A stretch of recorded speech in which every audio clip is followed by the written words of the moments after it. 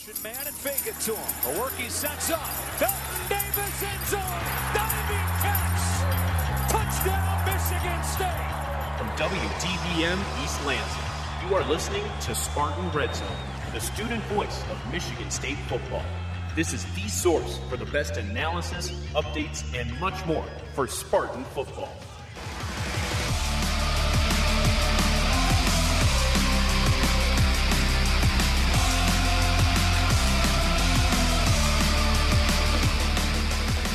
Halftime here in Columbus. Ohio State leads Michigan State 27-10. The Ohio State marching band on the field here at Ohio Stadium right now. Eric Bach, Alex McRae, happy to be joined by the Buckeye Student Radio Network broadcaster Ryan Gannan. Thanks so much for coming on with us at halftime here, Ryan. Appreciate you having me. So the first half was a bit of a whirlwind. Michigan State on their first two drives fumbled inside their own 30-yard line. Ohio State only able to get 3 points out of that. Ryan, this game could be so much worse than a 17-point deficit right now if you're Michigan State. Absolutely. Ohio State took over on the Michigan State 20 and then the 22. Ran 4 plays each drive, total of 7 yards on those 2 drives, and came away with just the 3 points. Like you said, the Buckeyes missed their first field goal attempt, were able to hit the second, and then, just through those 2 drives, 3-0 Ohio State after those miscues from Michigan State that, like you said, could have been really dangerous. The Ohio State offense just not able to get anything going, ran a lot of screen plays on the outside. Spartan defense, credit to them, great job, were able to shut those down. Yeah, go ahead, Alex. I got to agree with him there. Michigan State should be behind by 20, 25 points at this point. They're lucky to be at 17. Very lucky. So as far as the Michigan State offense goes, when they weren't turning the ball over, they were fairly productive. Brian Lewerke, 11 for 19, 122 yards, and a touchdown to Darrell Stewart. Elijah Collins has only run it 6 times for 40 yards. Stewart, 4 catches, 51 yards, and that touchdown. But a couple of crucial drops, Alex, really hurt the Spartan offense at key times in the first half. Yeah, most certainly. C.J. Hayes had one that would have been a first down, and then Darrell Stewart had 2 on 1 drive. Really hurt this offensive momentum going forward. You cannot really blame those on Lewerke. Lewerke did have one really bad overthrow to Cody White, though, that would have been 6 points. This game feels like it should be close, but you look at the scoreboard and 17 points is up there. And Ryan, you see the Buckeyes all year long. This is an offense that had been kept at bay for the first couple drives of this first half, but really exploded there in the second quarter. Yeah, I was really impressed by Brian Lewerke's job at first on the ground to kind of opening things up for that Michigan State offense. You saw through that first quarter and much of the second quarter, Spartans weren't able to get anything going on the ground. Lewerke opened that up, and then that really opened things up, I think, for Elijah Collins. Like you said, he's only run 6 times, but I like how they've using him sparingly when the Ohio State defense isn't expecting it. So still over 6 yards per carry for Elijah Collins. I like what he's done there. And then my player of the first half was Darrell Stewart. Just great job. 4 catches, 51 yards in the touchdown, just opening things up in the passing game too.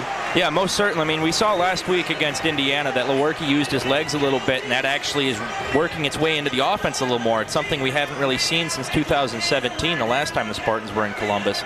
And it really seems to be working against this defense. Look to see him use a little bit more here in the second half. And offensively for Ohio State, a slow start, but Justin Fields really came into his own. Had a lot of time, was able to make some plays with his feet, but 12 for 17, 149 yards, 2 touchdowns in the first half for Fields. And J.K. Dobbins, 126 yards rushing, 67 of them came on that big run. Yeah, it was a tale of 2 quarters for the offensive line especially. You saw in the first quarter the Michigan State defensive line and front 7 were practically living in the Ohio State backfield. Second quarter, even if Justin Fields wasn't necessarily having all of the time in the world to pass, he was at least having time to read the defense and scramble. He wasn't getting that in the first quarter. Gives him a little more time just to make plays like he does in that second quarter, and then also open up the running game for J.K. Dobbins. Yeah, I was up in the press box sitting next to some NFL Next Gen stats guys, and they were saying, man, this entire Ohio State offensive line looks completely different from last year. I believe they said only 1 returning starter on the offensive line, so it was definitely adjustment that you saw against this defensive offensive line in the second quarter there. And the Ohio State starting left tackle Thayer Munford went out with an injury. I'm not sure if he returned in that first half or not, but it looked like a pretty bad leg injury as he was kind of gingerly coming off the field. Penalties have hurt the Buckeyes as well. Uncharacteristic. Buckeyes only penalized 41 yards a game, had 50 yards of penalties in the first half. Right, and it was almost a flashback to last season. Ohio State really struggled with penalties last year. It hampered the offense from game 1 to game 14. This year, like you said, much better. Just 2 penalties for 25 yards last week against Nebraska, and then just undisciplined play there in the first half. I think part of it is going to be nerves, but then also another part of it is this is the best defense they've played so far, and that is just going to cause miscues naturally. And Ohio State's not the only one that had killer mistakes on the defensive side of the ball and offensive side of the ball. Michigan State gave up 2 touchdowns when they should have tackled the Ohio State offensive player. Instead, they tried to punch the ball out, and that worked horribly. Can't do that against Ohio State.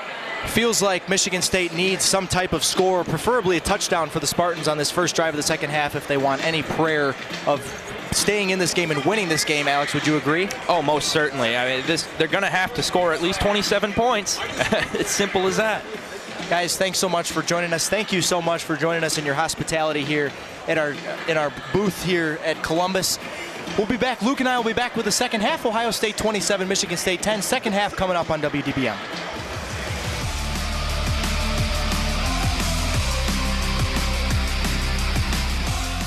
Post game here at Ohio Stadium in Columbus, wrapping up Michigan State's 34-10 loss to the Ohio State Buckeyes. I'm Eric Bach, happy to be joined by Tyler Melton from the Scarlet and Gray Sports Radio Network.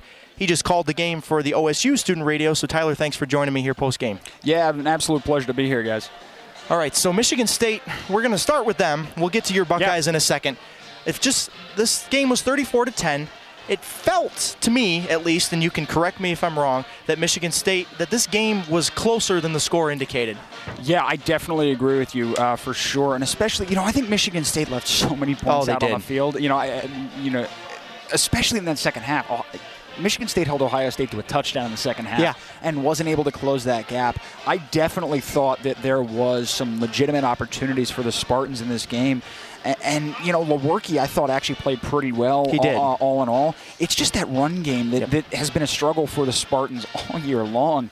It's been really, really tough for the Spartans to get anything going on the ground. But, I thought Brian Lewerke, I was surprised with how well he played. I understand he's a very good football player, and I do think he has the potential to get back to that all-star that he was back in 2017.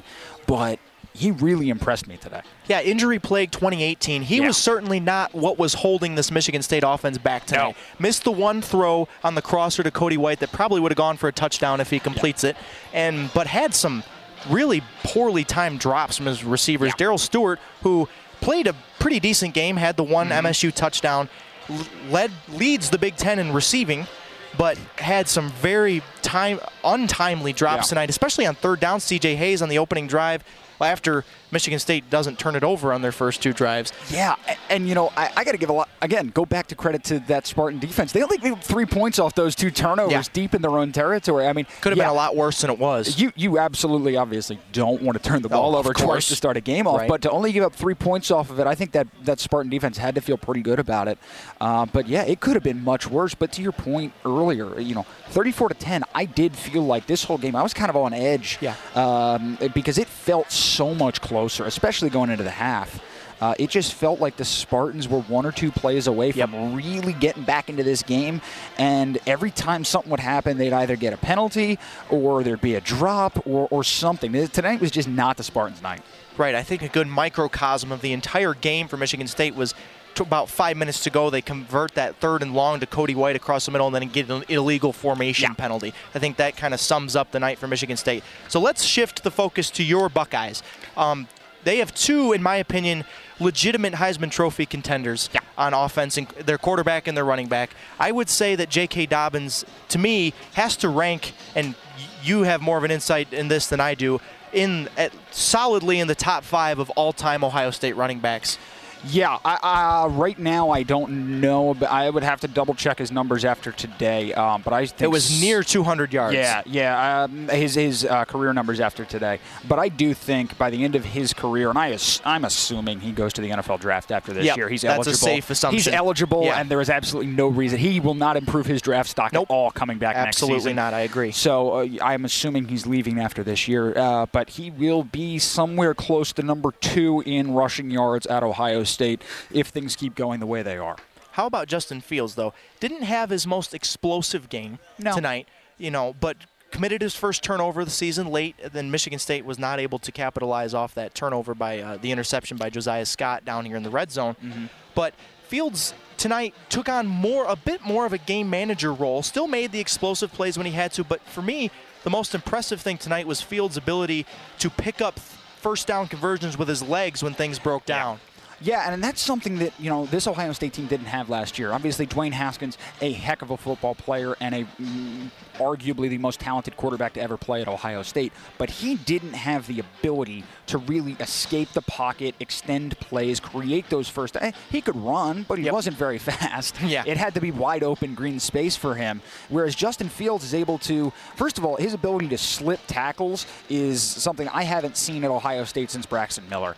It is absurd the way that he's able to do that for this Buckeye team. But to your point, his ability to extend plays, and that's where I think he's at his best. I think he's kind of like an Aaron Rodgers in that aspect, where Rodgers is at his best, not so much in the pocket, but when he's able to extend plays, keep his eyes downfield, and that's when I think you're going to see Justin Fields make some phenomenal plays. And the Ohio State receiving corps is so deep. This. Chris Olave without a catch tonight. But Benjamin Victor had the long touchdown on the broken play. How about that play design, though? That was brilliant. The fake the run to field, suck in the safety, and throw it over the top. That was Ryan Day offense at its finest there. Yeah, and that's something today. I was surprised we didn't see more of that, Today, from the Ohio State offensive standpoint, felt very vanilla outside of that play, I agree. And I was surprised by that. We mentioned it on our broadcast. It just felt like they weren't really doing the things that we're used to seeing them doing. Now, at the end of the day, it wound up not mattering. Right. But it was odd, and I think that's also part of what made this game feel so close, is that Ohio State wasn't running their usual offense, which I think would have made Ohio State fans feel a little bit more secure in the way this game was going. So any final thoughts? Michigan State, has to go on the road next week to Madison, Wisconsin. So we're going. It doesn't get any easier for the Spartans. WDBM will be there for that one. But, man, Ohio State, and then Wisconsin comes in here in 3 weeks, towards the end of October. That could be, a college game day game. I would be surprised if it wasn't. I would imagine that Chris Fowler and Kirk Herbstreit will be back here for that one. Yeah, either that or Gus Johnson and Joe Klatt. One of the two. But it's, for Ohio State, that's going to be a marquee game against. Yes. I would say Wisconsin is safely the second best team in the Big Ten right now. Would you agree with that sentiment? I mean, yes, I think they're the best team in the Big Ten West, certainly. Oh, for sure. I don't even think it's close. I do think it's fair to say they're the second team in the Big Ten. Second best team in the Big Ten. To me, I always struggle to say that Ohio State's the best team in the Big Ten, understanding that the talent and the roundness of this team. It is a well-rounded football team. They pass well. They throw. They run well. They defend the pass well. They defend the run well. I understand all of that, but there's always, and I think I'm probably harder on Ohio State than most people are. I see some issues here. Obviously, the O-line didn't play great today for the Buckeyes. But, I have to tip the cap to the Michigan State football team coming in here. It's a tough place to play. Yeah. We've called, this is my second year calling football for Scarlet and Gray Sports Radio. I've called now probably 10 or 11 games here in this stadium. It is a tough place to play for opponents. But, a lot of credit where credit is due. That defense played out of their mind. Just 34 points for Ohio State. They're averaging 52. It's no small feat at all. And so I think that this Spartan team, if they can clean some stuff up offensively, this is a really good football team. But they gotta figure out something with running the football. They gotta establish a run in these games, because otherwise they're not gonna have a shot, especially not against Wisconsin. Yeah. One more thing before I let you go. I just want you to give me what you see Michigan State's ceiling is this year.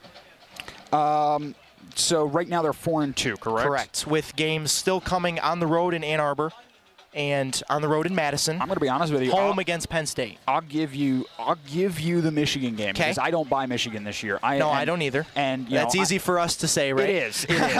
But the way that they've played, and they scored 10 points against Iowa. I'm going to give Iowa credit. They're a good football team. Michigan should score more than 10 points against Iowa. Yep, for sure. Offensively, they concern me as far as what they're capable of doing. I don't think they're capable of doing all that much. So I'll give you that one.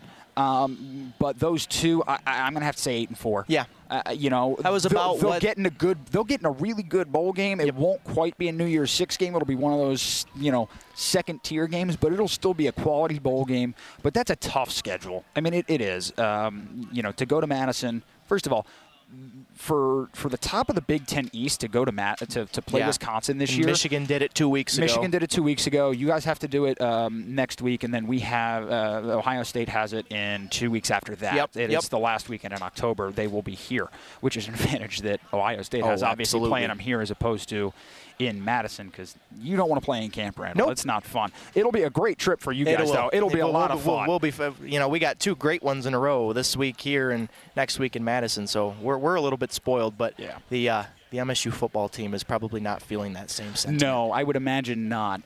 But like I said, there's a lot of positives to take away from this team, and I'm sure the coaching staff will say the same thing. I don't have to tell Mark D'Antonio how to coach. No. I think I can, the winningest coach in Spartan history. A lot of credit there.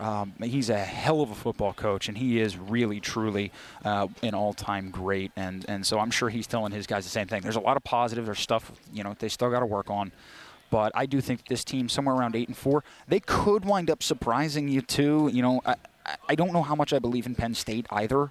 Yeah, and Mark D'Antonio has had James Franklin's number ever since he's taken over. Not for nothing. Most people have. Ohio State has. Michigan has. Yeah, minus a block kick, Ohio State has. Yeah. So I look at the top of the Big Ten East, and I do think that they are big. Penn State still needs to prove themselves a little bit, especially this year. They haven't really played anybody quite yet.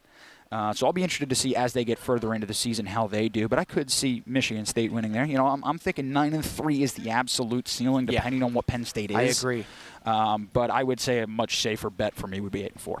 Agreed, 100%. And speaking of hell of a football coach, Ryan Day is one as well. I mean, talk about finding a gem for Ohio State. I know. In the offseason, there wasn't much discussion about who was going to be. I think when Urban Meyer retired, it was generally understood it was going to be Ryan Day, especially after that interim stint he had at the beginning of last season.